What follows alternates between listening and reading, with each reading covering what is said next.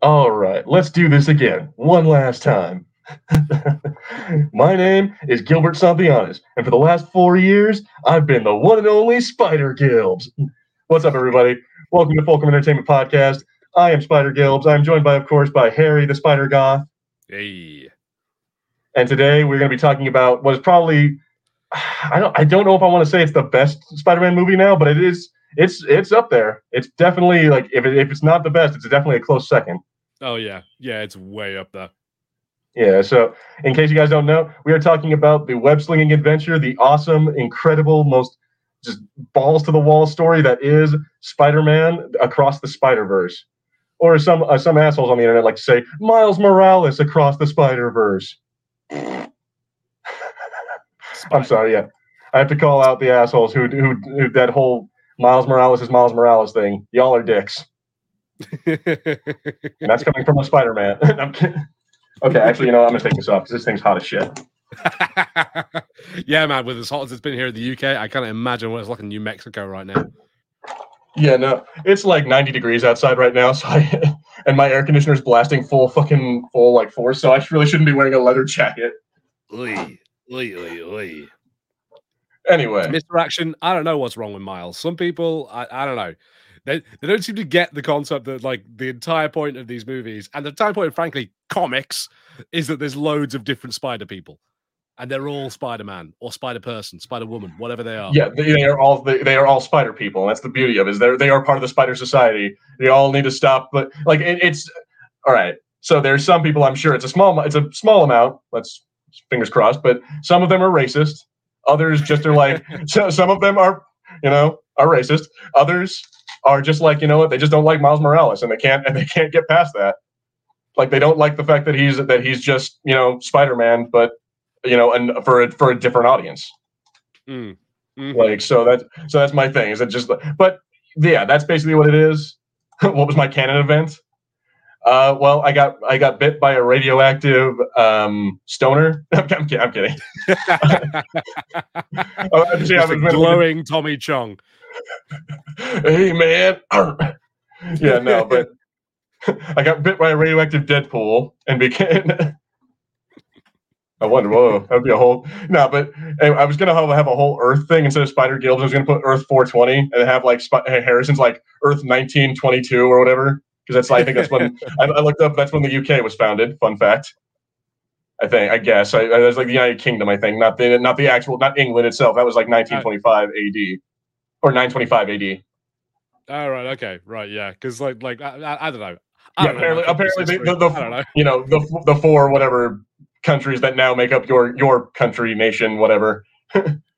You know what I mean? Whatever. The point is, I googled it. I googled when was the UK formed, and that's the answer I got. So I was just going to put Earth 1922. But anyway, enough of a history lesson. Let's go ahead and talk about Spider-Man. So this movie all right. I'm gonna start off with our poll. I put out a community poll on I think it was on Wednesday or maybe Tuesday, but I was thinking, okay, I'll get some interesting comments. Maybe some people will like it, some people will hate it. For the vast majority, what I got here is 27 or 22% say it was a masterpiece, 10% say it was pretty good, 5% say it was okay, 4% say it sucked, and a whopping 59% did not even watch it. And that's out of 168 people who answered. Oh, wow. That is surprising as hell to me to see how many people either just had no interest in it or just or also didn't like it. Because at the end of the day, I'm going to say if you didn't watch it, that means you probably weren't going to like it or you probably just weren't interested in it. So I'm going to put it at 63% did not like it or didn't watch it. So damn, dude, that's a massive majority there. I'd like to hope that some of them, it's like, I just haven't watched it yet, and they will eventually watch it. But hey, who knows? Who knows?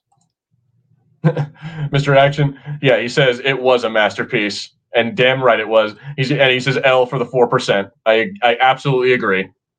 Yeah, like you're missing out on not just a great Spider-Man movie, great superhero movie, but it's a great movie, like a great animated movie. I wish more animated movies were doing what this movie was doing. Real quick, I'm going to look at. We got to say hi to Peaky, who's in here. If you're still in here, what's up, Peaky? I hope you had fun on your Xbox stream. And we also got Tasha in here from over on Dead Guys. From Dead Guys Horde. So I want to say thank you for coming over here and showing some support to the Fulcrum Knights. And also we got Justin Morrison in here saying hi, everybody. So what's up? Let us know, Hey, all Justin. you guys who are in here. Let us know what you thought of this. Like, let me know what you guys thought of this movie, because UK became a thing in 1801. Okay, well, I'm an idiot then. It is weird because I remember being taught as well, like when I was a kid, that like the Union Jack, like that flag was made like centuries ago, I believe. Like, but it's all different things, and how much of Ireland we controlled at the time, and all sorts of stuff. So yeah, but I think the UK as it is now, like you said, 1922 seems to be about it. But regardless, whenever it started, it doesn't really matter because you're Spider Goth. Yeah, I'm Spider Goth. Yeah. Like, Spider Punk was taken. I am Spider Goth, the less fun version. It's just like, what's Spider Goth? And he was really cool too. Like, all right, so let's go ahead and talk about that. Like, so, who was your I would say who was your favorite Spider person, just to start off with? Ooh, that is difficult, because I did like Spider Punk a lot. You know, like I really like it. It's great to see Daniel Kaluuya, like doing the voice for that, and doing a British voice as well, like for once, instead of just playing American like he always is normally doing. Is he actually British? Yes. Yeah. Oh, cool. Yeah. Because when I've only seen him speak with a British accent one other time, and that was on Black Mirror. And I'm like, oh, dude, I didn't realize that was his actual voice. Yeah. He's a British actor. He's been in a few things. He was in a show called Psychoville. It was really good. A weird like sci-fi show when he was younger. Like he was kind of like acting as a teen in the UK way back in the day. No, and I've loved seeing him, like his success like in Hollywood and stuff. It's great to see him around more. And like last time I saw him in Nope, but he was huge. He was giant, Daniel Kaluuya. Oh, that's right. He was in Nope, wasn't he? Yeah. I kind of put that movie out of my mind. I stopped. The real monster was old rich white people the whole time. Hey, and one rich Asian dude as well. Oh yeah. I guess gotta be inclusive, but whatever. Oh wow, we got all right. Melvin says, I thought it wasn't very good. It had too many things wrong with it. The first one was much better. That's interesting. Okay, so what was wrong with it? Like I don't know. I am hesitant to say that the first one was better, because the first one was very good. It was very, very good. The second one, though, expanded a lot on that universe, on the whole universe building, and like, look at what we can do with it. Look at what we can do with, like, the multiverse, and look at this, like, Indian Peter Parker. Look at this, all these different female Spider people. Like, we got the cartoons, the Spectacular Spider-Man cartoon. They showed Andrew Garfield and Tobey Maguire. Hey, that was a big thing for a lot of people. Don't you, me Harrison. No. I was doing that to Mr. Action. I think Mr. Action did point out he's just kidding. But no, Melvin, you're not going to get banned for your opinion. Yeah, no. If it wasn't very good, like, that's fine. But I'm interested to hear what you didn't think. Like, if you didn't like it, what didn't you like about it? So, like, what was wrong? I heard some person. So I'll go to this part. There was a comment on the poll that we did, and a person said 1 2.5 hours and no ending, not even remotely resembling an ending. So I'm going to disagree with that first part, because I think it had like 3 endings. It had like Gwen Stacy going to his parents and being like, "Hey guys, I'm so sorry, I don't know where Miles is, but I'll get him back." And then she, when you get him back, tell him we love him. And then she leaves. That's a part where the movie could have ended. Another part is when Spot shows up and everything's all like sinister again. Like that's a part where it ends. Like the part where Miles gets the twist that, spoiler alert, everybody, that Miles is the Prowler in Universe 42. Yeah. I'm like, so like all of these things, that movie had like 4 different endings within like 10 minutes. Yeah, no, I don't know. I could understand some of that, like, because I went into it not knowing that it was, setting up for a third movie, and that we were going to get this sort of, like, not because I think someone else might have referred to it as like the Empire Strikes Back of this series, which it has that kind of role. I will say that I think like the Empire Strikes Back does a better job at having a satisfying ending as a movie, even though it's a down ending. Whereas this one for me did feel a lot more like, oh, there's a bunch of unresolved stuff, and I know I need to come back for that. But I can understand a bit. But I don't agree that it was dissatisfying, but again, it's movies, it's subjective, so I can see why someone might be. Yeah, who's to say what constitutes a good or bad movie? Honestly, like because like yeah, like you said, it's subjective. Like if you didn't like it, that's that's going to be personal taste. And like if you like another thing that leads me to part two of this, that the guy says they took the comic book visuals and the original and dialed it up to 100-fold, so it's obnoxious, blurry, and hard to watch. I'm like, I don't know. I found the first movie kind of hard to watch too. I was sitting there watching it like, is it supposed to be like this? Am I supposed to be wearing glasses or something to make this? Like I was honestly confused by that. So I'm like, I feel like they're just kind of going with Miles' a stylized, kind of like weird, like blurred version of the world. That's what I mean. Is that's his version, in the same way that like Gwen Stacy's is very pastel and like very like pinkish, has a lot of purples in there. Like I'm a huge fan of the varying art styles and the things they do. I did notice some bits that I was like, oh, that's an interesting choice. And I don't think it's bad, but I was like, I maybe wouldn't have chosen to do that. But there were loads of characters where you could like see like the guidelines of their drawing. Like you can see like where they've sort of built the skeleton like first. So like the Spot, you can see it really clearly. Even Miguel O'Hara, like when you're looking at his face, you can see like where they've done like the outline, like where an artist would have done that before then, like properly making the drawing. But I really enjoy that. Like I think it's something that I wish more movies were doing, because when you're in animation, and particularly 3D CGI animation, you can do absolutely anything, and I like it when people do it. I like one thing, we looked at Star Wars Visions recently, and like Star Wars Visions, you got that very first one in season 2, Sith, I believe is the short, and that does a lot of stuff with like these very artsy backgrounds, huge color flying everywhere. And I was like, this movie does that sort of aesthetic better than that did. Like, and I love it. And it finds a way, like just like it did in the first one, it finds a way to make each different art style. Like I would say Gwen's and Miles are pretty similar, but more or less all of them are like they're in their own kind of style. Like especially Hobie with his like weird, they're using like it looks almost like paper, like kind of like South Park-esque, because then they're using like actual paper to to make his body and his color. Yeah, like it looks like they're using like old British newspapers and shit like that. Yeah, I was a big fan of that. Like I can see how it can be distracting, but for me, just like just loved it. Let's see here. All right, so Melvin says first it was too long. I guess 2.5 hours is kind of a sit. Like you do have to kind of and for a minute there, I was kind of like, damn, dude, they're taking it kind of like if I had a problem with it, it's the fact that like for the first hour of the movie, Spot is kind of a big thing, and then he just kind of fucks off for the rest of the movie. And then Miguel O'Hara and the Spider Society become the bad guys, and it's just like, oh, that's right, Spot's in this. Like I remember watching this, and I'm like, oh shit, that's right, Spot's in it. When he showed up at the very end, I'm like, fuck, dude, like there's a whole deal with him at some point.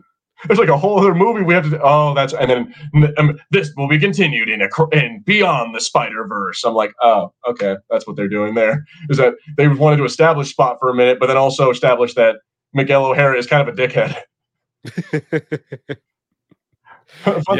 They established that hard.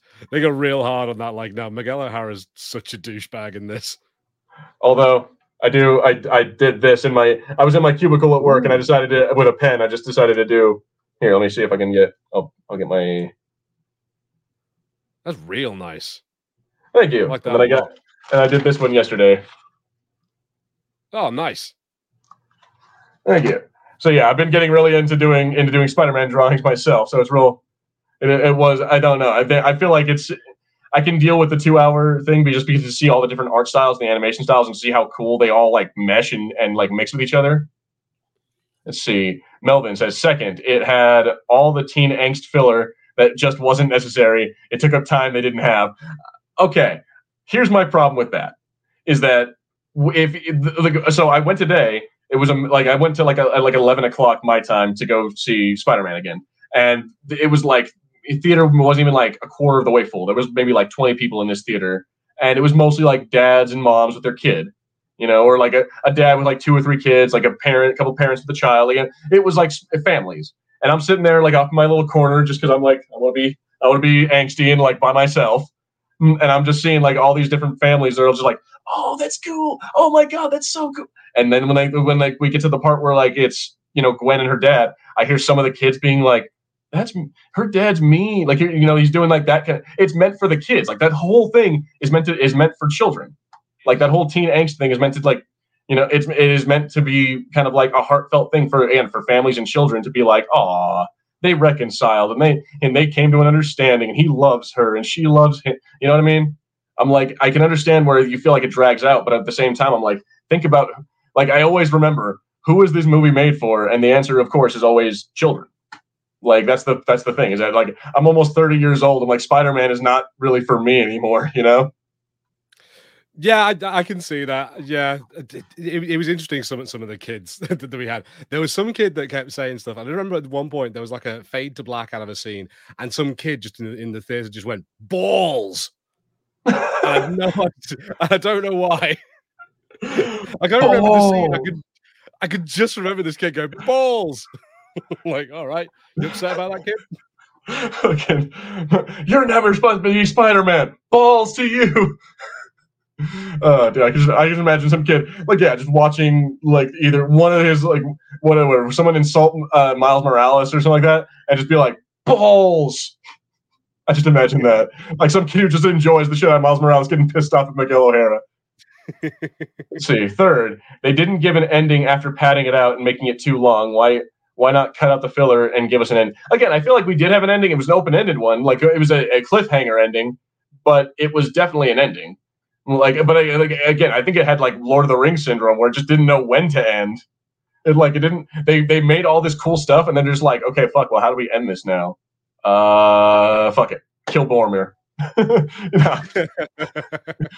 But no, what I mean is also like I think it's the last one, The Return of the King. It's like that movie has like 3 or 4 endings because again, like they blow up the thing and then the Eagles save them. Then he wakes up in Rivendell. Then they get on the boat. Then they're back at the shot. Like, or you know what I mean? It's like there are at least like 4 different endings in that movie. It just doesn't know how to do it. Like it's just like fuck, dude. We made this awesome story and now we don't know how to just be like, all right, guys, that's it. Later. Like that. I think that's the problem it had, is that it did a lot. And it kind of painted itself into a way that it's like, fuck, unless we keep going, like, what is the actual ending here? Yeah, I think it's a real risk. And I think you can see it's with like, because you're not alone, Melvin. Like people have been annoyed that they didn't have like a satisfying ending to that single movie. Like, and they've obviously kind of taken that risk of they are intending it to be this trilogy. We're not going to finish stuff here. We're going to finish it in the 3rd movie, which I'm not sure how I feel about it because like I was a bit like, oh, okay, right, that makes sense. But I'm hoping, I'm trying to have faith that it's all going to pan out. Like I say, there've been plenty of trilogies where it hasn't, so I am a little worried. But the guys, I love that first movie so much. There was so much in this one that I enjoyed. But this movie, and I've seen other stuff that's come from these creators, and they have a habit of turning out great stuff. So I'm like, okay, I'm going to trust these people that they can pull it off. Let's see. Okay, yeah, I agree. I absolutely agree. I think that they do just fine. Like Sony has shown that they can, that when it comes to Spider-Man, they are doing just fine. Like between the video games, the movies, the TV show, they know what they're doing with Spider-Man. So I think I trust them. Melvin says 4th, the art styles were really annoying. Really annoying. Ooh. The first 25 minutes were epileptic stuff. No need. Okay, the 25 minutes, that was all Gwen's story. That was like her with her dad. And it was a lot of like you said, it was a lot of changing. Like the color changes a lot, like at the drop of a hat. I don't know. I kind of like that. I really did like the stylized thing of it, and I think the reason they did that particularly is because to differentiate it from Miles's universe, because the style of her universe and the style of his are very, very similar. Like Go ahead. I agree with that. There are things that I'm seeing that how this can be like a big divide. So I do appreciate that. Like it's not going to work for some people. For me, really worked. Really liked it. Like one of the things I really liked about it was how much the backgrounds were reflecting things that were going on, like with characters and plot points. So I went with somebody who's watched the movie, and they pointed out to me afterwards. They were like, in that movie, there's a thing where like I think it's in the scene when Captain Stacy like finds out Gwen is Spider-Woman, and he's red. He's like entirely red. And then as they talk and stuff, like he changes color and he goes to blue or stuff like that. Like his face gets all darker. Yeah, and then it gets to the point where like it feels like there's a change in him, but when he goes like, he continues with trying to arrest her, and there's this like red line in it, and it just has this real visual what's the word I'm looking for, symbolism. And I really appreciate the artistry of that. Like it's gorgeous. I'm gonna want to see this movie again at some point so that I can pick out everything. Yeah, I loved the part where like when he's trying to arrest her and she's like, "Are you serious?" Like she starts taking a step. Are you really that afraid of? Bang, and the whole thing turns red, and it's just like, damn, like you can definitely see how serious they were trying to make it seem in that moment. And I'm like, it very much like the artistry of like the her universe and the way they made it look definitely kind of like I don't know, it brought it home for me. I definitely enjoyed that and it made it a lot better. See, Melvin says, should I go on? If you want to, man, by all means. I'm not going to stop you. Like, I would love to hear if you didn't like it. That I would love to hear why, and not just because like what people don't understand about me is I'm fine with dissenting opinions. If you don't like the movie, that's fine. What it pisses me off is when your reasons for not liking the movie. If it's just that, oh, it sucked because I don't like girl Spider-Man, I'm like, well, then fuck you, dude. No one likes you. But if you legitimately didn't like the animation style, I'm like, I want to know why. Let's talk this out, man. Let's have a conversation. And what's going on, Hans? Good to see you in here, man. See, Mr. Action says he loves the story, which I agree. My problem is that with the story is that it just kind of paced a little weird because again, that guy mentioned, Spot, he's there and it makes it a big thing, kind of building up. It's like, you were my nemesis. You created me. You hit me with a bagel. Like, which I also love that. I love that little reference as well. But yeah, just the stuff that they did. I enjoyed that, but then, like I said, he just kind of leaves, and then like he gets all uber powerful in the Indian universe, and then just disappears, and he's nowhere to be found for another hour. And I understand that's because they wanted to also establish, oh yeah, the canon events and why Miles Morales isn't on the team and whatever. But it's just like, yeah, like it was weirdly paced. It felt like it was two movies in one almost. Yeah, which again, I can completely see like why that isn't going to work for some people, and I'm not entirely sure like how much it worked for me. There's enough in it that I enjoyed that I came away from it being like, yeah, I'm happy with this. But like, I'm gonna be happier when the third movie comes out and I can finish off that story and I can get that more satisfying ending. And I think it might be one of those ones where you can enjoy. That was who goes to see a movie with teen angst? Who says, let's go see the new teen angst movie? It'll be great. I mean, I will say that's kind of Spider-Man movies. Yeah, like they were very spot on with that part. Like I will address this in a second, but yeah, they were very spot on with like the fact that Spider-Man's life is a sacrifice. It's trauma. Like even watching Paviter Prabhakar, I don't even know the Indian dude. Watching him like try to go save like both his girlfriend and her dad, I'm like, oh crap, this is his defining Spider-Man moment. Like, yeah, and when they fucked it up, I'm like, oh no, that's not going to be good. I did like that. Away. I thought that was a really nice bit of storytelling because like it does, like, especially if you know you're Spider-Man, and it's quite easy to know at least a good amount of Spider-Man. As soon as you see that and like Gwen gets that little pop-up, it's like, oh damn it, I know what's going to happen here. Miles is going to be a superhero because that's the thing. A Spider-Man that doesn't know anything about that would do that. It's something, like hell, like there's only one Spider-Man here, but not this time. We can change things. We can make it work this time. Of course, you'd help out. But then it's like, yeah, but the Citadel of Ricks is angry about that because it's a change of the timeline. And then, like, and again, I understand that what he said is like you can change the canon, and like you can, if you end up changing the canon, or if you do too many changing canon events, then the universe can be destroyed. Like, and it could end up being like ruining. Like, basically, what it sounds like he's describing to me is an incursion event from like Doctor Strange in the Multiverse of Madness. Like he's describing a universe being destroyed because something that's not supposed to be there is there. Oh yeah, that's very true.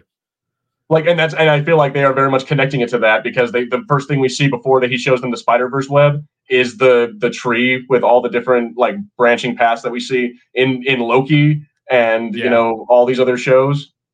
I'm like, they are very much connecting it.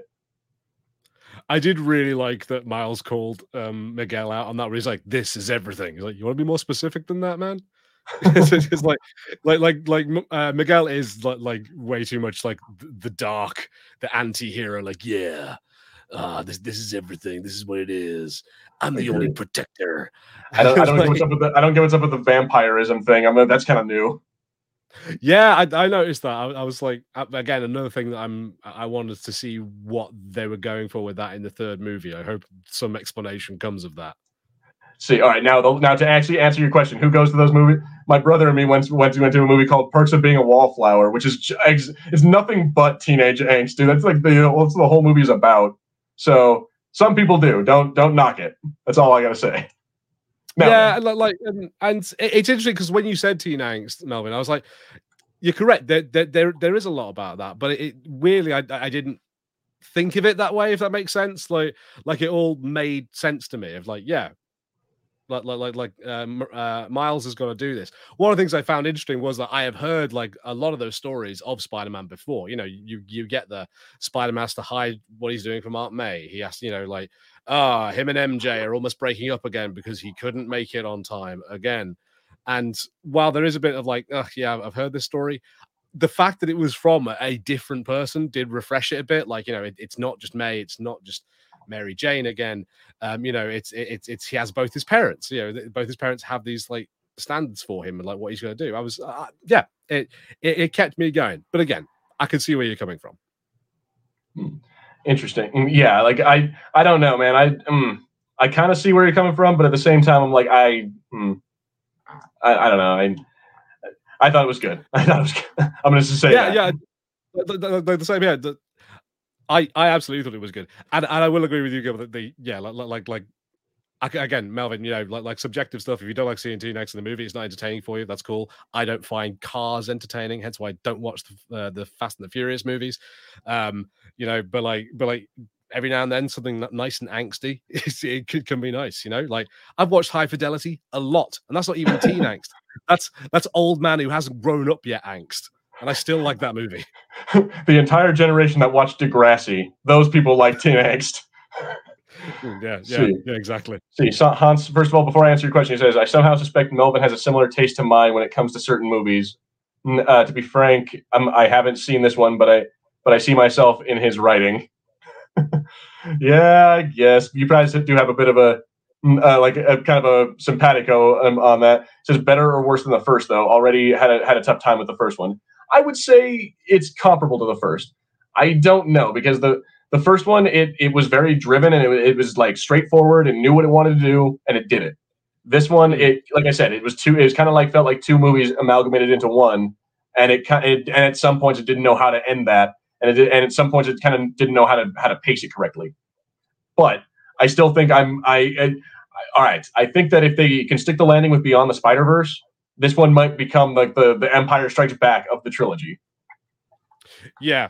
It's sad how often I'm going to have to say that, but it is going to be the third. The proof is going to be in the third movie. Like, can they pull it off? And I'm terrified that this is going to be a Pirates of the Caribbean situation where Dead Man's Chest came out and it was awesome and it was amazing, and then we got At World's End or whichever one it was, and ooh dear, it just did not work. Well, all right, so so fifth. Lego. Even with an infinite amount of multiverses, some things will still be impossible. Lego will never naturally evolve in any universe.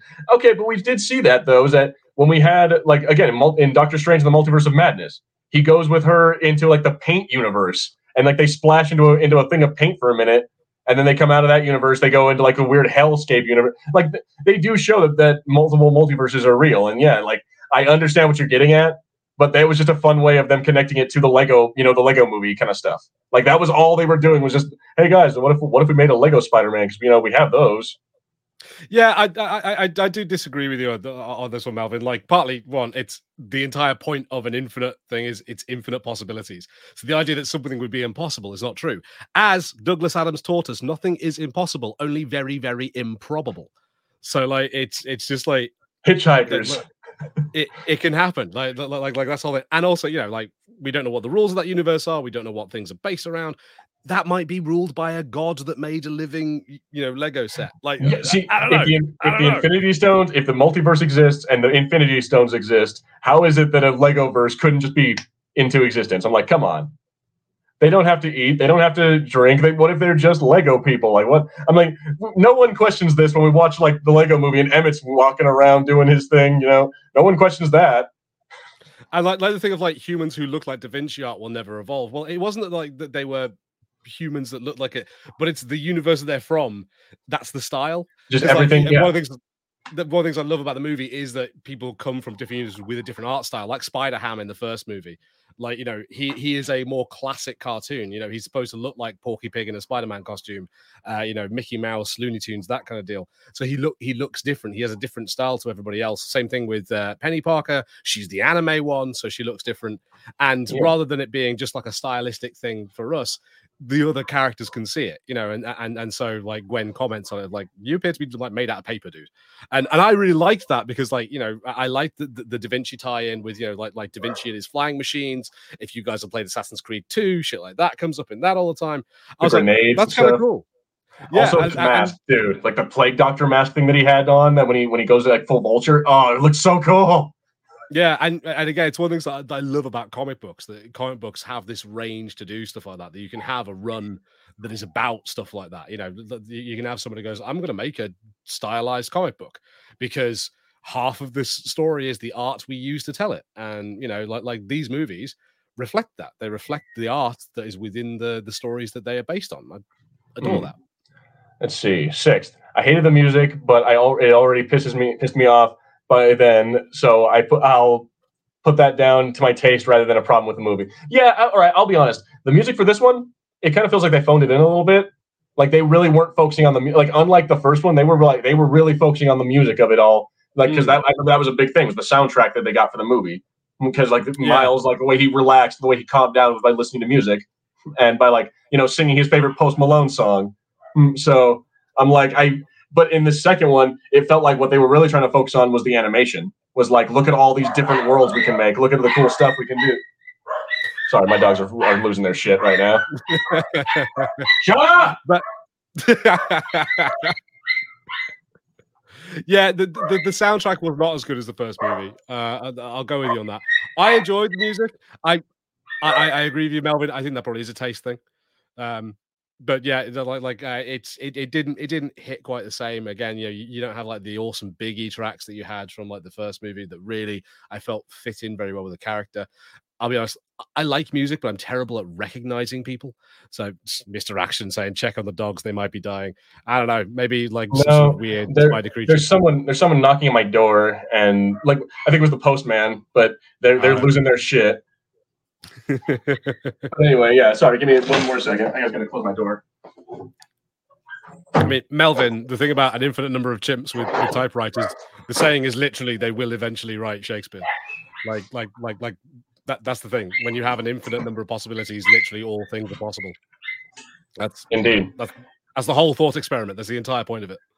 And see, and if you look at it like that, maybe the Lego verse isn't actually Lego. That's just how they're animated. That's their version of animation, is stop motion animation. You know what I mean? That's how I end up looking at it. Yeah. We could have a claymation universe. We could have everything, but whatever. Whatever. Yeah, if you didn't like it, that's fine. That's all you. That's all you. I'm not gonna sit here and be like, oh, okay, boomer. You know, like some people. It's okay, Mr. Action. We still like you. Yeah. So he says, yeah, Mr. Action, you're right. The soundtrack only had 3 good songs. Like I think that song at the end that Uncle Aaron or whatever the guy puts on when he's about to beat the shit out of Miles. I think that one's kind of cool. See, with him, you'll never get the complete works of Shakespeare with him hitting random keys. Some things will remain impossible. I don't know. Well, again, dude, it's like you said, it's a thought experiment. And that's what this multiverse thing really is at the end of the day too, is a thought experiment. Well, it's like the number pi. Pi has like a theoretically infinite number of like decimal places after it, and within pi, within that number, you will find like every combination of anything. You can find like every note that's ever existed. If you put them all out numerically, you can find it within there. Like that's the point of infinity. All things can happen theoretically within like infinity. So like, yeah, I'm down with it. I'm down with the infinite number of monkeys and chimps and Shakespeare and whatever. At some point, you'll also get 50 Shades of Grey. You might get that before Shakespeare. You never know. But, you know, Dr. Manhattan showed us time is a flat circle or whatever that was. So Oh, Who okay. knows? Sorry, my bad. My brother just took me. He's the one who's here. That's why my dogs are freaking out. It's because my brother Oh, just walked in my house. oh, But anyway, yeah. So I'll let him deal with them for the time. But for the time being, yeah. So like you said, yeah, it's an infinite world, infinite number of realities, and infinite possibilities. I'm like, I don't see it as a problem, but that's just me. Now what I do want to talk about a little bit is the voice cast. So I had it here. So we got the obvious ones. We got Haley Steinfeld, which Spider Gwen, Ghost Spider, whatever you want to call her. We had Shamik Moore, Miles Morales, and of course Oscar Isaac as Miguel O'Hara. But we got a few of the ones a few like characters that actually kind of surprised me. So yeah, we talked about him already. The Indian Spider-Man was Karan Soni. That was for you guys who don't know who that is. It was Dopinder from Deadpool. yeah, it's good to see him. Yeah, that was cool. We got, let's see, Jorma Tacone, which the dude who's like the second to Andy Samberg for the Lonely Island. He was the Vulture. Andy Samberg was Ben O'Reilly, which was awesome. It's like, Yeah, I'm cloned from Peter Parker, and I live such a sad life. Oh, that was a particularly sad memory. I'm like, oh my god, he's so good. He's like, it's awesome. You'll never get out of perfectly defined muscles. I did like this one, like, oh, there is something strange in front of me. Looking at these walls, they're normal. What is this? It's just like, I love his like narration, because like that's one of the things that like I remember as a comic reader used to annoy me sometimes about Peter Parker, was like how much you get his inner monologue, and it'd be stuff like, gotta make it to the surface, gotta get there. I'm like, yes, I know, Peter, you're Spider-Man, you have to go and save them, you don't need to tell me. I feel like that's a commentary on how the 90s like Ben Reilly Spider-Man, what like the Scarlet Spider comics were, because they were kind of campy. Ben was kind of good to see him. I love the Scarlet Spider design. It's one of my favorite Spider-Man designs. There's just something fun about it. Oh, it's definitely cool having that like badass like hoodie thing that he has with the spider symbol on it. That is really, really cool. Yeah. Yeah, and I really enjoyed how much like when he was doing the defined muscles bit, and then just Miles like sets off his web shooters and just suckers him. Yeah, that was great. And then also later on, the same thing. I'm looking at the walls; they appear in and he gets thrown through the freaking portal. Yeah. Let's see. So yeah, Daniel Kaluuya was Spider-Punk, which was awesome. Yeah, Spider-Punk. I love Spider-Punk so much. Like Spider-Punk was one of the few characters that I was like, okay. I think my biggest issue that we'll probably get onto, like talking in full at some point after we get after the cast, is that I don't like all the Society of Spiders being after Miles, because it involves a bit like the Civil War movie did, and kind of the comic in ways. It involves those characters acting very un-Spider-Man, in my opinion. And I love that Spider-Punk like stuck to his guns. Of he's like, I ain't part of this. I don't agree with any of this, and he helps Miles get out. I kind of was hoping he'd stick around a bit more and be more active, rather than just being like, hey, use your electric things with your palms against the glass. But I was like, I was happy with it. Was punk a bad stereotype? Bad stereotype of what? Of punk people? Because I'd say no. Because of like a punk culture, he's pretty right on. Yeah, like because part of it was I said to the person I was with, I came out of that movie and I was like, oh yeah, Gwen Stacy, the teenager, and mentions, oh, this guy that I've been hanging out and crashing with, and I was like, of course it was a punk, because that is so typical of punks, of just like, hey, this is really cool punk dude that everyone kind of knows. He's always around the bar. He likes him. He does have a habit of hanging around with teenagers though, because adults won't put up with him. And it's like, I mean, okay, I don't know. It's unconfirmed how old Hobie Brown is.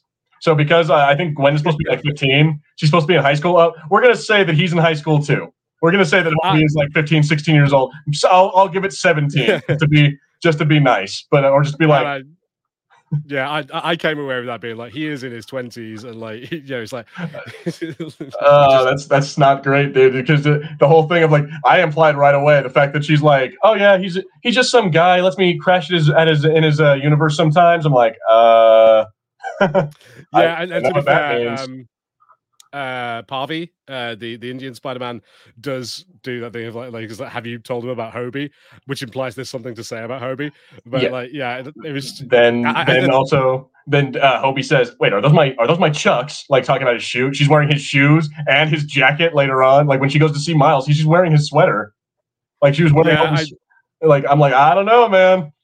Maybe that's just me, but I've just known too many guys like that who are just like, you sir didn't grow up like the rest of the people did, and now you're like, for better or worse, are stuck with a bunch of people who are younger than you. And maybe it's just Daniel Kaluuya's voice that makes me think that he's older. Maybe it's that. Spider-Punk couldn't understand a word he said. Well, now you know how I feel. That's xenophobic. I won't accuse you of being racist. That's xenophobic as a British. That's jingoist at best. I did enjoy. There's a bit where they did something which I was like both correct and wrong. So he hasn't got a Scooby Doo. Yeah. He did that, and I appreciated. I think Mr. Action, you mentioned them, the editor's notes, and they had the Scooby Doo Cockney rhyming slang for like doesn't have a clue. But I know people who use Scooby Doo. And to a certain extent, I still use it. And it's one of the worst things about Cockney rhyming slang is they never use the full sentence. They never use the full thing. So it's like apple and pears are stairs, but no one says apple and pears. They say apple. Like, and Scooby Doo, you don't say he hasn't got a Scooby Doo. You say he hasn't got a Scooby. I would have figured that. I don't got Scooby. Yeah, like yeah. Or I've also heard we're rubbled, or I've heard we're Barney or Barneyed. Yeah. It's in Ocean's 11. That is like improper Barney rubble, trouble. Yeah. Like I've heard that kind of stuff before, and I'm like, what the fuck? Like I didn't realize that was an actual thing. Yeah, I don't know much Cockney rhyming slang. It is annoying sometimes when you hear it. I'm like, I don't know what you're doing. But I'll get on the dog. I'm like, what? What are you on about? Get on the phone. See, Mr. X says, I don't know about their relationship because Gwen's dad is a cop, and it's there's many things that are wrong with. I mean, think of the children. What interdimensional like abominations would they create? Think about it. Like weird pastel half Gwen babies, but also like have like partial Charlie Brown or not Charlie Brown. I don't know where I was going with that. Partial like newspaper weird crap. I don't know, man. That'd be weird. Come out looking like Angela Anaconda. See, Hans says I might burn in hell, but was there a sun spider? Best of the worst characters. Is there a sun spider? Sun spider. Sun Spider. Marvel. Let's see. Okay, so Charlotte Weber. Oh, yes, there was Sun Spider. She's the one who was in the wheelchair. She's like, do you think we use comedy as a crutch? Haha, get it, crutch? And she is Charlotte Weber was bitten by Ray Spider 3 years ago and is now known as Sun Spider, but her EDS did not go away. So she still has she's still paralyzed from like the waist down.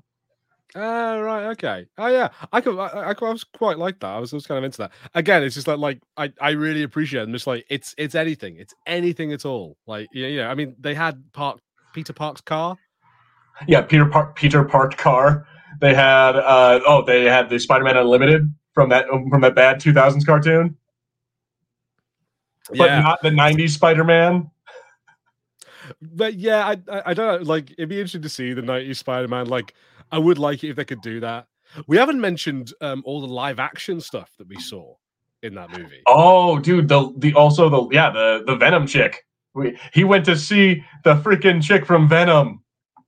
The old lady. I didn't spot what? Oh, yes. Spot. Yes. He goes through a portal. He's like, I'm an interdimensional being, and you're acting like this is just normal Tuesday. I'm like, yeah, that's because she knows Venom. Yeah, I did wonder if that was the Venom one because I was like, I couldn't quite remember, but I was like, I'm guessing this is Venom. Yeah.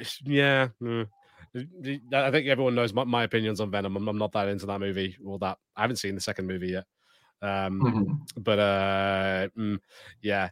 No, but like with I always get him wrong. I always say the wrong Glover, but the Glover man.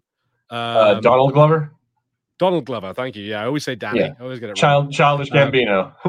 Yeah. When Childish Gambino turns up, which was interesting because I was like, everyone's talked about how he was going to be the Prowler, but he hasn't shown up as the Prowler yet. So this is technically his first appearance as the Prowler.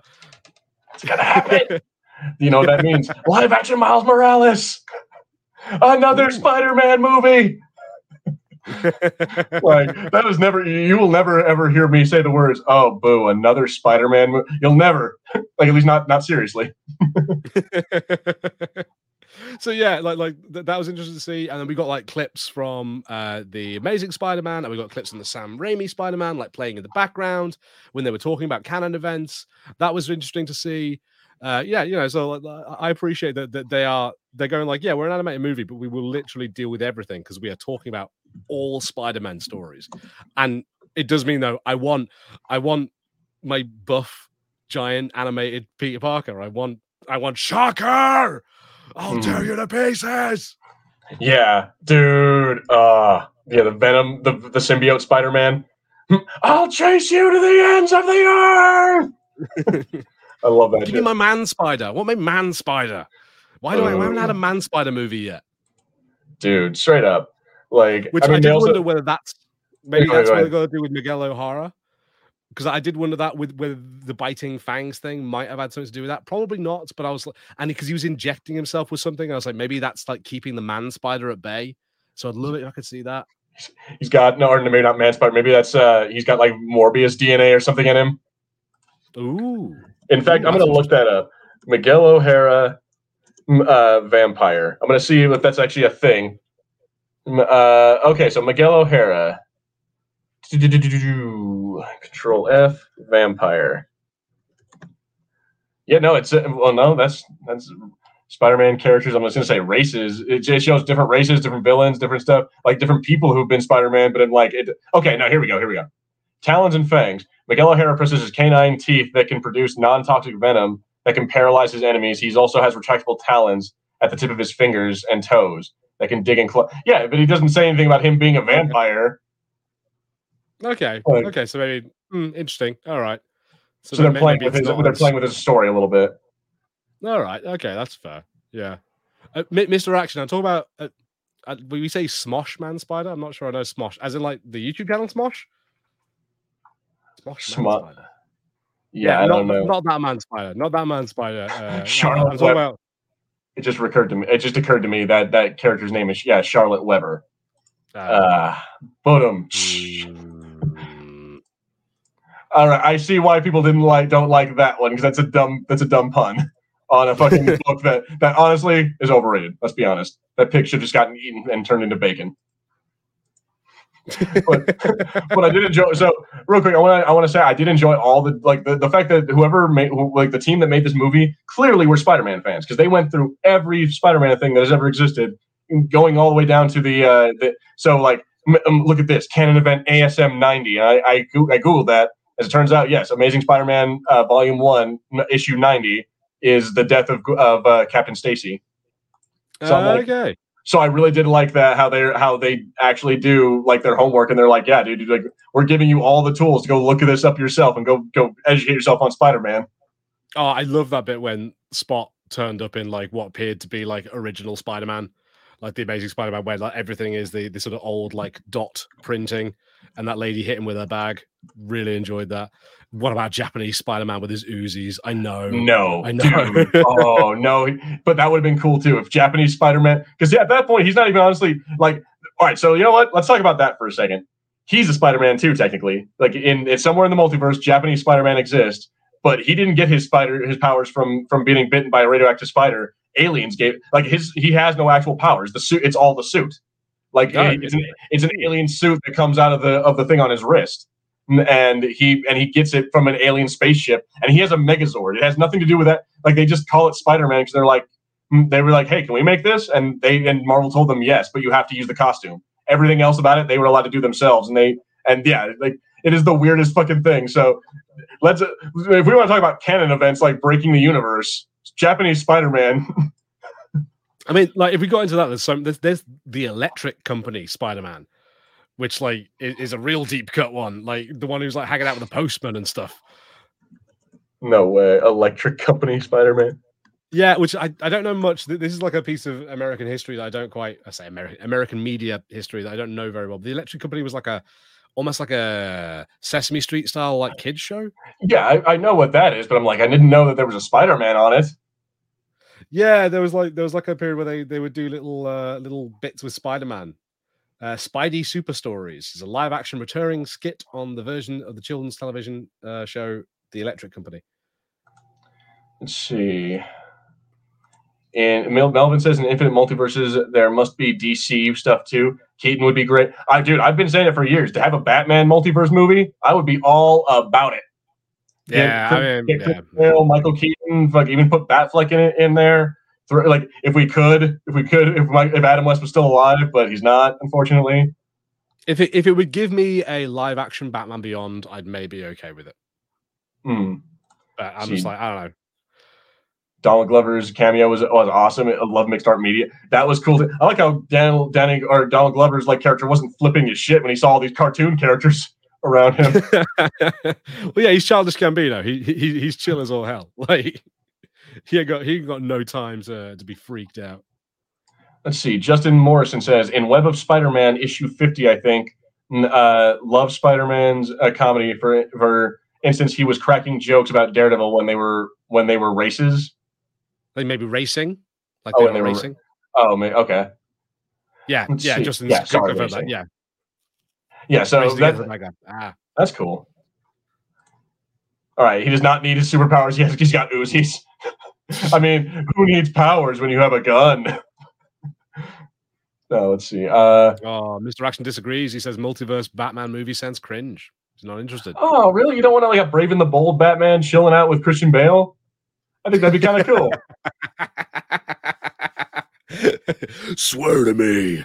I don't know how. Actually, I would kind of love to see like Adam West and like Christian Bale, like some version of those two, like working together. Here's an interesting comment. I always thought Spidey was quick-witted and fun. What happened to this? What happened? The shift to traumatized PTSD Spidey. 2023 happened. I think like a lot of movies are doing this now. I think where they do that switch. I mean, like Guardians 3 was like that, where like Guardians 3 is a lot about like how bad they've all had it and how sad all these people are, but it still is full of jokes and like humor. This movie is less full of humor, I will give that, but it's not unfunny. Like, and the spider people aren't unfunny, except for O'Hara. Like, yeah, no, he's a bundle of laughs. Yeah, but like they still do it. I love Peter J. Parker, I think it is, or the Peter that like was in the first movie. Peter B. Parker. Peter B. Parker, sorry.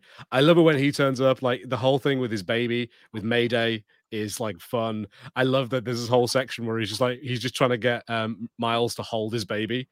It's like, hold my baby. It's really rejuvenating. It'll make you feel happier. Then we can talk about this. It's just like, no, I am running away. Why don't you get this? See, I like that though. There's a story there between him and between Peter and Miguel, like how they're, because he defends Miguel, even though Miguel's very much a dickhead. He's like, nah, dude, Miguel's my buddy, and he's all cool. And even the kid seems to be comfortable like climbing on him and being around him and shit. So I'm like, there's a story there. Like clearly the guy must be a nice enough dude, or at least he was at one point. Yeah, I think you're right. Yeah, I think that there must be something there about that. It's interesting. I'm interested to see where it goes, because they've kind of really painted Miguel as like the Punisher in this. Like even when he was doing the stuff about like how he tried to replace Miguel from another universe and like have his family. I don't know why, but it really reminded me of the Punisher, and like when his whole thing of like, I used to be happy and then my family was killed while eating a picnic. Yeah, that it's depressing. Yeah. Let's see what see what was his thing. It was that Miguel O'Hara's that he went to another universe and then his daughter just like disappeared. Like I never actually said what was the world breaking thing. Is it just that apparently he found another universe where Miguel O'Hara died, and yeah, so he took that Miguel's place, and just him being there was wrong for the universe, and it all just fell apart. Yeah, like he started saving people, I guess, as Spider-Man, and that destroyed the entire universe. Because he says, like, you save one too many captains, or you save too many, like, Uncle Bens, and then the next thing you know, the world will be destroyed. I'm like, yeah, it seems like he created an incursion event. Yeah, which like I I sort of get, and I kind of get that, like, you know, like all kind of like multi-universe and multi like timeline stuff. That whole paradox thing's gonna happen. It's one of the bits that I don't like because, like, one, I'm like, well, how are they gonna get over this challenge in the third movie? Like, what's Mm. gonna happen there? You know, like, because you don't have the thing of Loki, where like in Loki, it's like we are keeping it all the same to prevent chaos. So like it's not that like everything will be destroyed if they do it. It's just that like bad stuff could happen. You know, they basically unleash Kang the Conqueror, Krang, whatever his name is. Kang, yeah, Kang. That they unleash him basically. You know, I almost, now that you mentioned that, like, it almost kind of makes it, Miguel was almost kind of making his own TVA in a sense. Like, if you think about it, he wasn't trying to protect the sacred timeline, but he was trying to protect like the Spiderverse, like the sacred Spiderverse timeline, basically. Yeah, like, but this movie is set up that like it won't just like mean that anything could happen. It'll literally like these people will cease to exist, which I'm not convinced by. Again, it's mostly because I'm like, okay, fine, if that's the rules of your universe, okay, but then how are we gonna get away from that? And I mentioned it to you off air, like there's the whole thing of like, one, I'm like, well, if Miles is an anomaly, when they're saying he can't save his dad, why does that matter? Because if he's an anomaly, then does he have to work to the rules of the rest of the Spider-Verse? Like, is he going to have the same canon events? And then oh yeah, that's what I said. How does Scarlet Spider fit into that? Because the Scarlet Spider is a clone, so came from an existing Spider-Man's universe. Like, Yeah, I'm like, and then the other Spider-Man became Spider Carnage, but I'm like, but even then, it's like, which one is the actual Spider-Man, or are they both just Spider-Man? Do they both have to have canon events now? I'm like, it kind of makes it a little weird, which is why I'm like, so to go back to Doctor Strange one more time, or to go back to Spider-Man No Way Home, actually, he says oh like the yeah, multiverse is a concept that we know frighteningly little about. So it's like, dude, you get when like one of the smartest like sorcerers in the universe doesn't even know what the hell he's talking about. I'm like I feel like Miguel O'Hara. Yeah, he did something wrong or he fucked up in one universe. Like, yeah, it shows it like when he saves the Indian Peter, the Pavi, when he saves his girlfriend and his dad, and her dad. Yeah, the universe starts like imploding on itself. But at the same time, that doesn't necessarily mean it has to, because like we talked about it off air, that when Gwen Stacy's dead, he says he's going to quit the Force and no longer be captain. That doesn't break her universe. Like, and same thing when Miles, like, so far, like when Miles' dad like died, he still, like, in the other universe he became a Prowler. That, like, not having Spider-Man there didn't break the universe; it just changed it. Like, yeah. so it's the thing is that what is canon, and honestly, when a new Spider-Man pops up, who's to say what their canon events are? Yeah. So I'll be interested to see what happens with that. Like, yeah, I want to know how they're going to get themselves out of it. Whether the fact that it's called Beyond the Spider-Verse suggests that essentially the Spider-Verse, the bad thing that Miguel's trying to prevent will happen. And hopefully it'll be a bit like in Endgame of, you know, like, or Infinity War, where the snap did happen, and then something And has to happen after that. Like, and the spiders, like all the spider people, have to come together to fix it. yeah, something like that. Maybe like they'll all end up inside the spot or something. I don't know. Although Like, the way it's making it seem, like with the Spot obviously being the main bad guy of the next one, it makes it seem like, though, now that at the end of the movie, so spoiler alert for anyone who hasn't seen it, but at the very end of the movie, Gwen, she ends up getting like her own little time or like universe hopper from Hobie, and like he builds his own, which I also love that in the middle of the movie when he meets Miles. He tells him, like, why do you want to join this team anyway? Oh, because it's cool. They can jump from universes and they have these cool watches. Just build your own. Well, how am I supposed to do that? And then all the while, Hobie's stealing little pieces of technology so he can build his own watch. Yeah, which I love that. I like when that was revealed. I was like, oh, that all adds up. It's fantastic. And so, yeah, but like with doing that, he gives it to Gwen. And I love how with doing, like, in doing so, she gets all the whole team together. She gets Spider-Ham, Spider-Man Noir, Penny Parker, and then Hobie and Pavi, and then also, of course, the other Peter, the original Peter, like whatever. And like she gets her own team of Spider people together, and it makes it almost seem like they're gonna have a fight between the original Spider team and like between Miguel's team and theirs.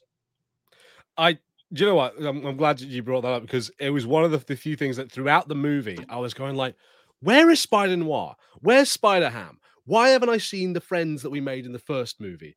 And then they turned up at the very end, and I was like, and then they were gone. So I am disappointed that I didn't see more of them. Like, I Because get it. John Mulaney was in rehab at the time, and I apparently that's the thing is that, yeah, he was in rehab in like 2022. Oh shit. Oh, I hope So he's yeah, doing okay.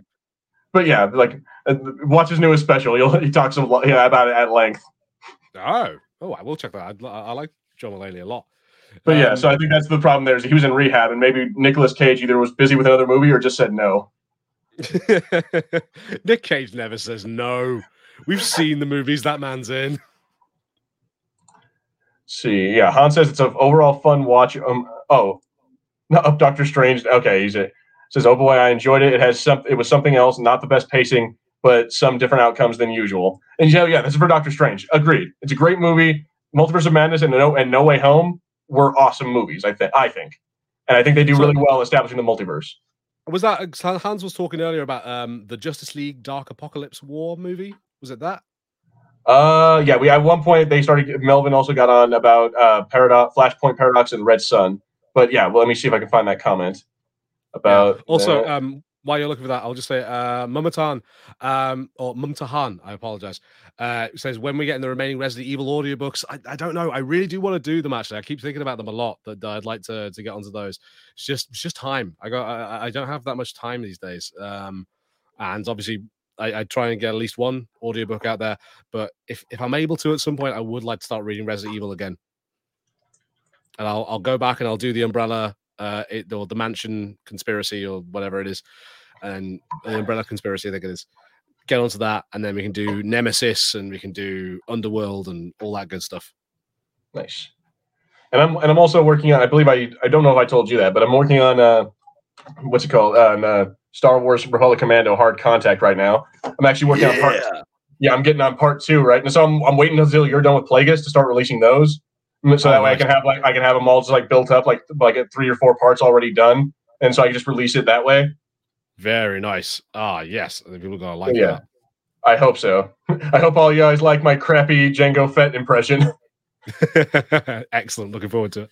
Yeah, but see, Melvin said, or Hans is asking Melvin if he's seen Justice League Dark Apocalypse. I saw that movie, and that one gets crazy dark, and they have to do this whole Darkseid wins. He destroys half the planet, and by the end of it, they actually have to get Flash to do a Flashpoint paradox and reset the universe, which is why we're in this new line of DC animated films. There's a whole thing behind that, dude. That movie it's crazy. That's gonna be interesting. Yeah, and then he also says, Melvin also talked about how Red Sun, Flashpoint paradox he liked, and then how Red Sun was weird. And it's because of what if it was a story of what if Superman landed in Russia instead of America. And so he becomes Russian Superman, and he starts going a little 1984 on people. Oh, okay. Ooh. Yeah, and Batman is Russian too. There's apparently the Green Lantern Corps becomes Marines, they're the Air Force. Instead of Hal Jordan becoming Green Lantern, the U.S. government starts studying the ring technology and creates a bunch of rings and makes the Green Lantern Corps out of Marines. Oh, damn. Yeah, it's kind of cool. I liked it, but it is a little weird. It's like a what if, what if Superman was evil kind of thing. Yeah. Okay, that sounds interesting. I mean, I feel like DC's done that a lot. Not gonna lie. I feel like a lot of people have done that a lot. Homelander, Omni-Man, the Batman v Superman. Everyone does evil Superman. Yeah. All right, DC. Whatever. Justice League Dark Apocalypse what was ass. Wow, Mr. Action, tell us how you really feel. Ooh, hot takes. And Mr. Action's also working. Is that the web game magazines that you're working on, Mr. Action? Web game magazine. I'm not sure what that is. Yeah. It's been licensed by iOS to make web game magazines. Oh, that's cool. Yeah. Keep us informed about that, Mr. Action. Yeah, that's pretty cool. Like, all right, so here, let me see here. All right, so here's my question: is where do you think we're going to be going with this now? Like, we're still, like I said, we with this movie, we kind of left on a cliffhanger. They didn't finish anything with Spot, nor did they finish anything with Miguel O'Hara. So, how do you think they're going to wrap that up in another 2.5 hour movie? Yeah, I honestly don't know. I really don't know what's going to happen with that. I'm trying to think of like what needs to still be resolved. So they need to find out where he's got to. So now, I think to the audience, it's obvious from what we see that if the Spider was from Universe 42, he's ended up in Universe 42. Presumably, you'd like to think that Miguel O'Hara and the Citadel of Ricks can figure out like that they can just look at their machine and go, "Oh, it sent him to Universe 42." Like, but they didn't do that to follow him. They went to the universe they think that he's from. So it'll be interested to see like what happens with that. But I also with that I suspect that I can't remember the name of any of these spider people really, but the virtual Spider Woman who was working the machine, whether she's going to still continue to defend Miles and won't like let them know where he is. That's a good point. Maybe she's like a double agent. That'd be interesting. Which I also like. I did think it was kind of interesting that happened in that movie. That like Miles is so into Gwen, like he, like he really fancies Gwen and wants to be with her and see her. But then a cute new chick turns up and he's like, "Oh hey," he's that meme of the guy like turning around from his girlfriend, like, "Oh hey, hi." That is kind of what happened, isn't it? yeah, and it's kind of fun because I was like, "Oh yeah," and they both kind of go, "Hey, what you doing?" like, how you doing? I think it's because he got a little insulted that she was with Hobie. It's like, oh, I see. I leave, and then you just go with the first guy.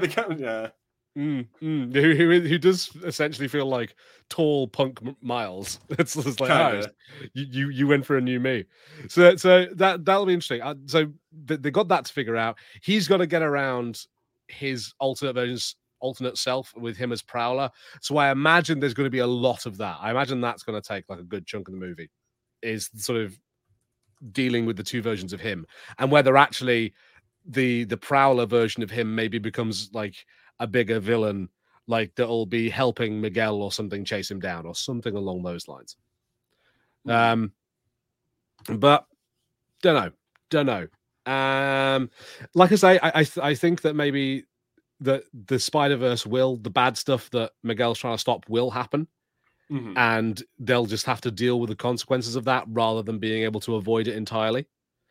I would be interested to see Miguel like learn the lesson that's like in fact, canon means nothing, or like, or at the very least, like some Spider-Men are not, beholden to those canon events. Yeah. I have a suspicion that maybe a key to this is going to be the Spot changing his mind on being a bad guy. Ooh, that would be interesting. Yeah, they're going to find out that the only person with the power to put this back together is the Spot. And they have to kind of Steven Universe convince him to be a good guy and get him to put things back together. Maybe that'll be it. See, what I'd be interested in is that, so let's say we do have a canon event, like something happened, like let's say he all right, so Spot, like they have to work together, like the team, whatever, maybe both Spider teams end up teaming forces and actually taking down the Spot, like whatever. Let's be like the first half hour of the movie will be the fighting, like with them fighting Spot and taking him down. In doing so, Miles Morales will save his father from dying, but that'll cause, like, even with those Spots down, that'll still cause the event that causes like the universe to start crumbling. But so how much you want to, like, my thought is this, is that in doing so, in trying to fix it and trying to like do whatever, his mother ends up dying, and that ends up inadvertently fixing like the system. Like he ends up, instead of losing his dad, he loses his mom, and in doing so also has to learn, like, oh shit, they're right. So, like, sometimes things have to happen. Like sometimes some stuff, like Spider-Man is, like I said, being Spider-Man is a sacrifice. So yeah, like even though you saved your dad, you cannot save everyone. It's like it's physically just not possible. I think you are really onto something there. I think something like that will happen. His mom would be a good candidate for that. I did wonder whether Gwen will die. whether we'll just do that again. So there was a weird part where she's like starts falling and he catches her with his web, and like they don't really like talk about it very much, but like she's falling for like slow motion for a second, and he just grabs her with his web, and she's like, "Are you following me?" And I'm like, that was an interesting shot right there. Yeah, and she says it. She says the thing of like, in every universe, Gwen Stacy falls for Spider-Man, which I thought was a fun way of putting that. I was like, yeah, they do, and not in a good way. But in every universe, it never ends well. And I'm like, well, yeah, but that's also in this universe where Gwen Stacy falls for Peter Parker, not for Miles Morales. So again, so what is a canon event really? Like, yeah. So we'll see what happens. I don't know. Yeah, that's my thing, especially with the way that they made it seem that like his relationship with his mom, because like they have the part in the parent teacher conference where he has a B+ in Spanish, and his mom snaps at him in Puerto Rican. Like I love that she snaps it and the Puerto Rican flag comes out. Like like she's like, what the hell, man? Like like she has this whole thing about him and his his future and everything. Later on at the party, same thing. She's like, go after your girlfriend. Like, I understand you're a kid, like do your thing. And I feel like they're very much trying to build up that relationship, even though they're making it seem like the dad is the important one. I'm like, dude, his mom's gonna die, and that's gonna break him so much more than his father's death ever would. Yeah. You're right. It would mean a huge amount. Hans has put in into the chat saying, objection, Miles should be his own character. How about no dead relatives / friends, etc., being more done than evil Superman? Which I do see where you're coming from, and I do kind of agree. The movie so far has this setup of like it's a core thing to Spider-Man of like having that moment, which is interesting because he could already have that, because he already had it with his uncle. Like he had his uncle die. And like that was like that moment in the first movie. So maybe they could get away without it having it happen again. I don't know. Oh, the fourth survivor also asking for more Resident Evil audiobooks. Thank you. Nice. I would like to at some point. I really would. I'll try to even get back on it. Perhaps since we're going to have another Star Wars book from Gilbert, when that's happening, I can do Resident Evil. Hell yeah. Maybe we can do that. So real quick, I want to put this out here. I'm not gonna say what this is. I just want you guys to go click on this link at your own risk and understand that this is a horrible. Whoever made this joke, y'all are going to hell. Ooh. What? Yeah. I went to YouTube and I looked up, just like I clicked in Spiderverse, and that's one of the first things that popped up. Yeah. So like I said, click on that link at your own risk, but that's what a canon event is. I appreciate that the joke is like, because it does show the morality of Miguel O'Hara. I was like, you let that happen? Would you let that happen, Miguel? Because it's a canon event. Yeah, but he just make an interesting point. Like during that whole conversation that they were like, Uncle Ben, if it hadn't been for Uncle Ben, like none of us would be here. Or if it hadn't been for the death of Gwen Stacy, or, for like the death of Captain State, like most of us would not be the Spider-Man that we are. And that's very much true. Like a lot of what makes Spider-Man who he is the fact that Uncle Ben died because he was fucking around. Like, so it makes the question, like, it doesn't necessarily mean break the universe, but what happens in a universe where Spider-Man or Uncle Ben doesn't die? Yeah. I mean, it'd be interesting to see, I don't know. It's like all sorts of things, like, I think that should happen because of the multiverse thing. I think we should have space for a Spider-Man that has not had like their Uncle Ben or their Uncle Ben equivalent die. But I don't know. I don't know. It depends what you want to do with Spider-Man, I suppose. Like if you want to have that real core thing of like the entire point of is that with great power comes great responsibility, understanding that there are costs to these things, that you can't just be having fun, then I get why it might be seen as integral to a Spider-Man story. Mm-hmm. But I feel like you could probably do that. Like, to be honest, I feel like if you did so, like I know it didn't work the same way, but like with the Spider Woman that's disabled, like it'd be interesting if you had like rather than that was just where they were already disabled and the superpowers didn't fix it, which I understand why they're doing. That's a good point there, saying just because someone's disabled doesn't mean that they cannot be a superhero. Like Like, if they've got superpowers, why could they not use superpowers in a wheelchair? I completely get that, and I like what they're doing there. But also, like, what if the Spider Person like disabled themselves through being Spider-Man? You know, and that was the thing. And it's like, instead of losing your family member, like, you change your life permanently. Something bad happens to you because you were Spider-Man, and you take it on you rather than the usual thing of, oh, the people around you get hurt. Yeah, that's an interesting point. Is that, what if Spider-Man had to deal with the consequences not in their family but on themselves? Yeah, like you could do that in loads of different ways. See, and so and here we said with Melvin, but if Miles was never meant to be Spidey, then he wouldn't have a canon event.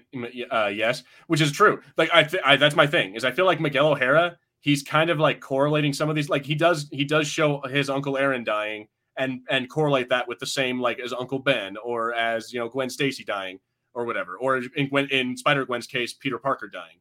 So, like, they do show that, but at the same time, like you said, Miles Morales he's not supposed to be Spider-Man. So his canon events would technically not apply in that universe. Like, it's interesting. It's an interesting thought, but I'm interested to see what happens in this new universe now that he's actually there with Miles 42. Like, it'd be interesting to see that, because, like, as well, the logic doesn't necessarily add up for me, because then, like, if that universe doesn't have a Spider-Man, they show it, it looks like the alternate timeline from Back to the Future 2, where Biff took over, and everything's full of crime and stuff. But if that universe doesn't have a Spider-Man, and breaking away from these events can literally destroy the universe and a big void appears, well, why is Universe 42 still around? How does that exist without its Spider-Man at all?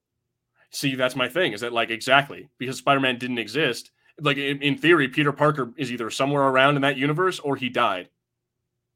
Yeah. So I'm like, with that in mind, or maybe that's the thing. What if that universe was the universe where Miles was supposed to become Spider-Man?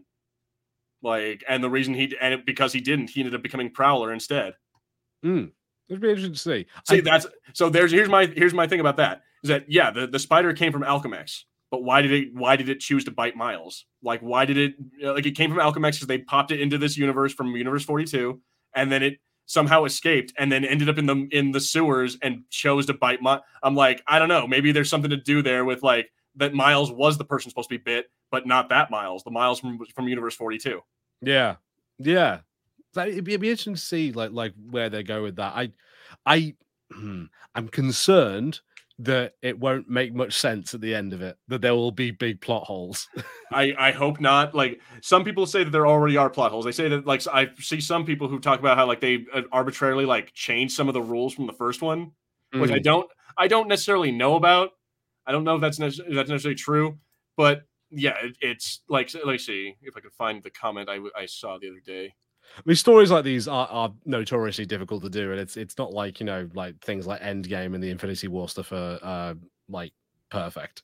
So I can let some things slide if I feel like the story has been satisfying enough. But that's one of my concerns, is that ultimately it just won't feel satisfying because it feels like it doesn't make sense. Yeah. So okay, I can't seem to find it. Was on Twitter somewhere, but at any rate. The point is that, like, it seems that some people are thinking that this is, like, they're kind of painting themselves into a corner here, and I don't necessarily know if they are. I think that we have to just kind of wait and see. It might not be very good. Like, the third one might not be good. Who knows? It might be the worst of the trilogy. But all I know is that we just we can't be sitting here being like, oh, it's gonna suck after this movie. I'm like, we gotta wait and see. Maybe they stick the landing. Although maybe it ends up becoming like a 3-hour movie. I mean, like, let's as long as we don't have a really poorly done girl power moment with all the female spider people, like, that would be nice. I mean, I think this movie did a fine enough job of being equal opportunity for both men and women spiders, like for both a disabled and non-disabled. You know what I mean? Like, it was plenty inclusive. Yeah, it's an inclusive movie, and I really appreciate it for that. There's so much to like about this movie. Also, one of the greatest parts: "Stop, Spider-Man! You," and they all do, like, the Spider-Man meme. I like the idea that, like, all spider people are, like, susceptible to that. It's like their one weakness is they can all become memes at any point. And they even had the 60s animated Spider-Man turn up, which was quite nice. How useful can he really be? Honestly, he like Miles like zips right past him because he's 2D. Like how useful can he really be to them? He's simple Rick. I think is what he is. He's simple Rick. That's good. Which one is Doofus Rick? Probably Spider Ham. Yeah, maybe. Yeah, I don't know if I should even be talking about Rick and Morty anymore. But I was like, this whole plot line is too similar to like so much stuff they did in that cartoon that I'm like, we're all gonna notice it. I was gonna say, I'm glad you mentioned the fucking what's it called, the Back to the Future, because I was thinking about making that joke of like, we skewed into this alternate 1985 where Uncle Aaron is alive and porking your mother, Miles. I'm like, that's the totally what I got, is that like, yeah, Uncle Aaron and his mom are like. Maybe I'm just projecting there, but I'm just like, I feel like he'd be that kind of guy. I don't know. I did like some things about that. Like I liked that, like they showed that like how he's like giving her money, like oh, we're family, and so I kind of appreciate that it is like in this world it is like where the crime side kind of took over. Like also that like Uncle Aaron is like not stupid, and he's like, you are not my Miles. You're very much, you're acting different, your hair is different, just everything about him. Yeah. Although it does seem interesting how he's just like, he has the sense to tie him up and put gloves on him. So it shows that they know something about that Miles, like, or they know something about the multiverse.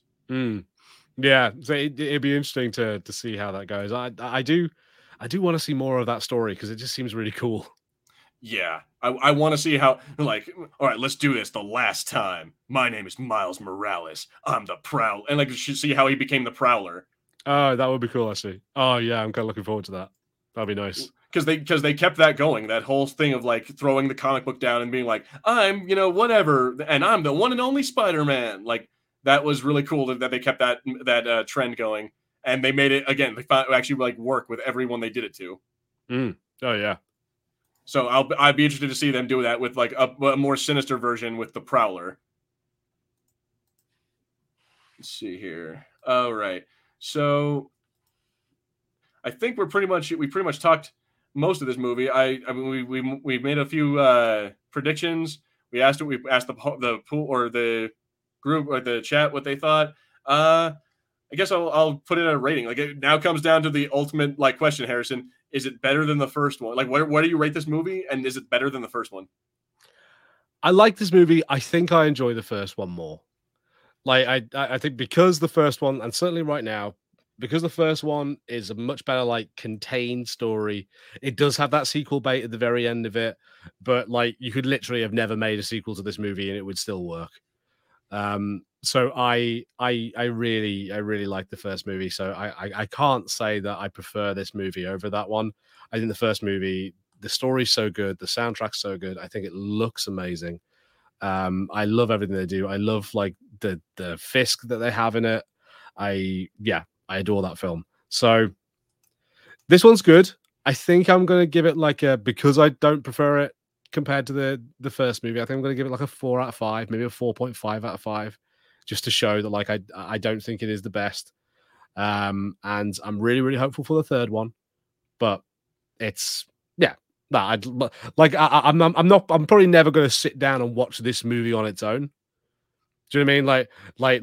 Like in the future, there's never going to be a time where I'm like, do you know what? I don't really want to watch the others. I'm going to just watch Across the Spider-Verse. I'll have to like watch it as a double bill with this and the third movie. One. Yeah, that's a fair point. Without the first one, this one is lesser. So I'll agree to that. The first one is better, if only because this one wouldn't be as good if the first one didn't exist. Yeah, and I think like it's going to be hard to watch this again, knowing that it doesn't go somewhere. So if there's a point where I can stream or have Blu-rays or something of the second and third movies, I'll probably always be watching them together. Like one night you watch this and then the next night you watch the third movie so that I can get that full story.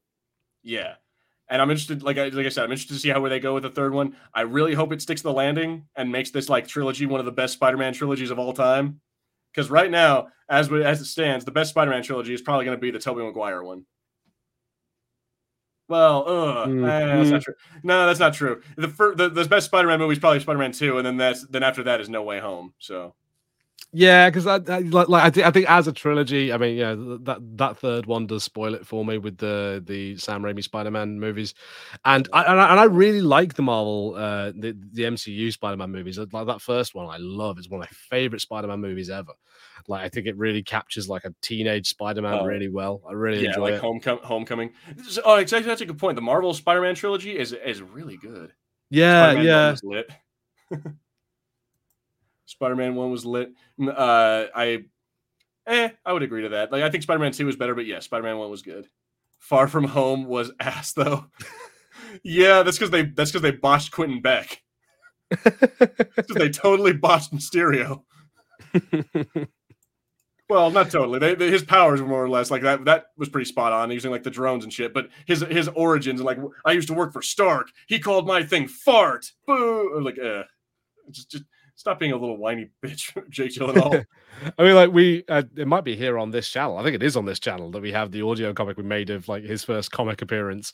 And I'll honestly say that I think that the Quentin Beck origin there was better than like when he's like, I was a special effects man. I had spring boots and suction cups on my feet so I could walk on walls. I'm like, all right, sure thing, Stan.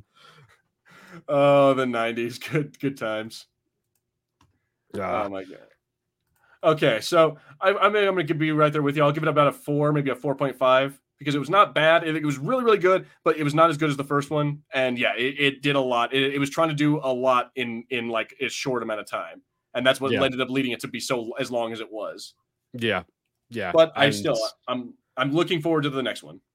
Yeah, which I'm expecting to also be long because they've got so much stuff to work out. It'll be interesting, and the 4-hour extended cut.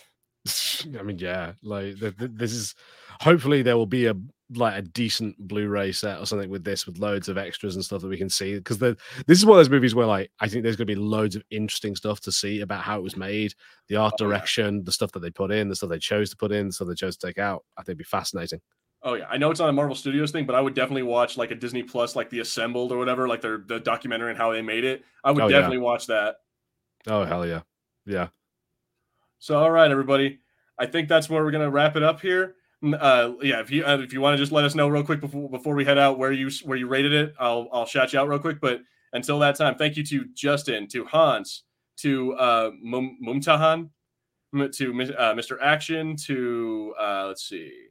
We had Melvin is in here. We had PQ in there for a minute. Tasha. We had a few people in here. But yeah, the fourth survivor, I think, was in here. Yeah. Yeah. So all you guys, everyone who, if I forgot your name, if I forgot to call you out, I apologize. But yeah, thank you guys all for watching. If you still are, you guys are awesome. Make sure you like, subscribe, comment below. Check out our other videos. Check out Harrison's audiobooks, our other podcasts.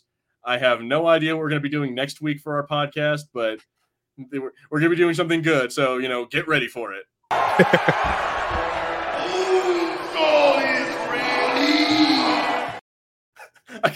had that sitting there the whole time. I'm like, there's going to be a time when I'm going to be able to use this episode. And I never did. Also this one. That's a cute outfit. Did your husband give it to you? I love that line for some reason. It's the funniest thing. I also have that one with the J. Jonah Jameson laughing and the no from the 90s, but yeah, no. I wanted to use Spider-Man stuff this episode, but I didn't do it. Also, rated T for Toxicus. I just noticed you were in the chat as well. Hello, thank you for being here. Yeah, that is Tasha. Yeah, T for Toxicus. That's Dead Guy's sister. Ah. A good editor could fix it quickly, I think, or could fix it easily. Thanks, Gilbert and Harry. And Melvin gives it a 6. All right, that's not bad. Or a 4.5. No, 4.5 out of 5. Yeah, we give it. Yeah. So for you give it a 3 out of 5. Mr. Action gives it a 9 out of 10. Nice. And so yeah, thank you all for watching. Thanks for being here. Thank you for being a subscriber and a Knight of Fulcrum. You guys rock. And remember, we are all Fulcrum. So we will see you guys next time.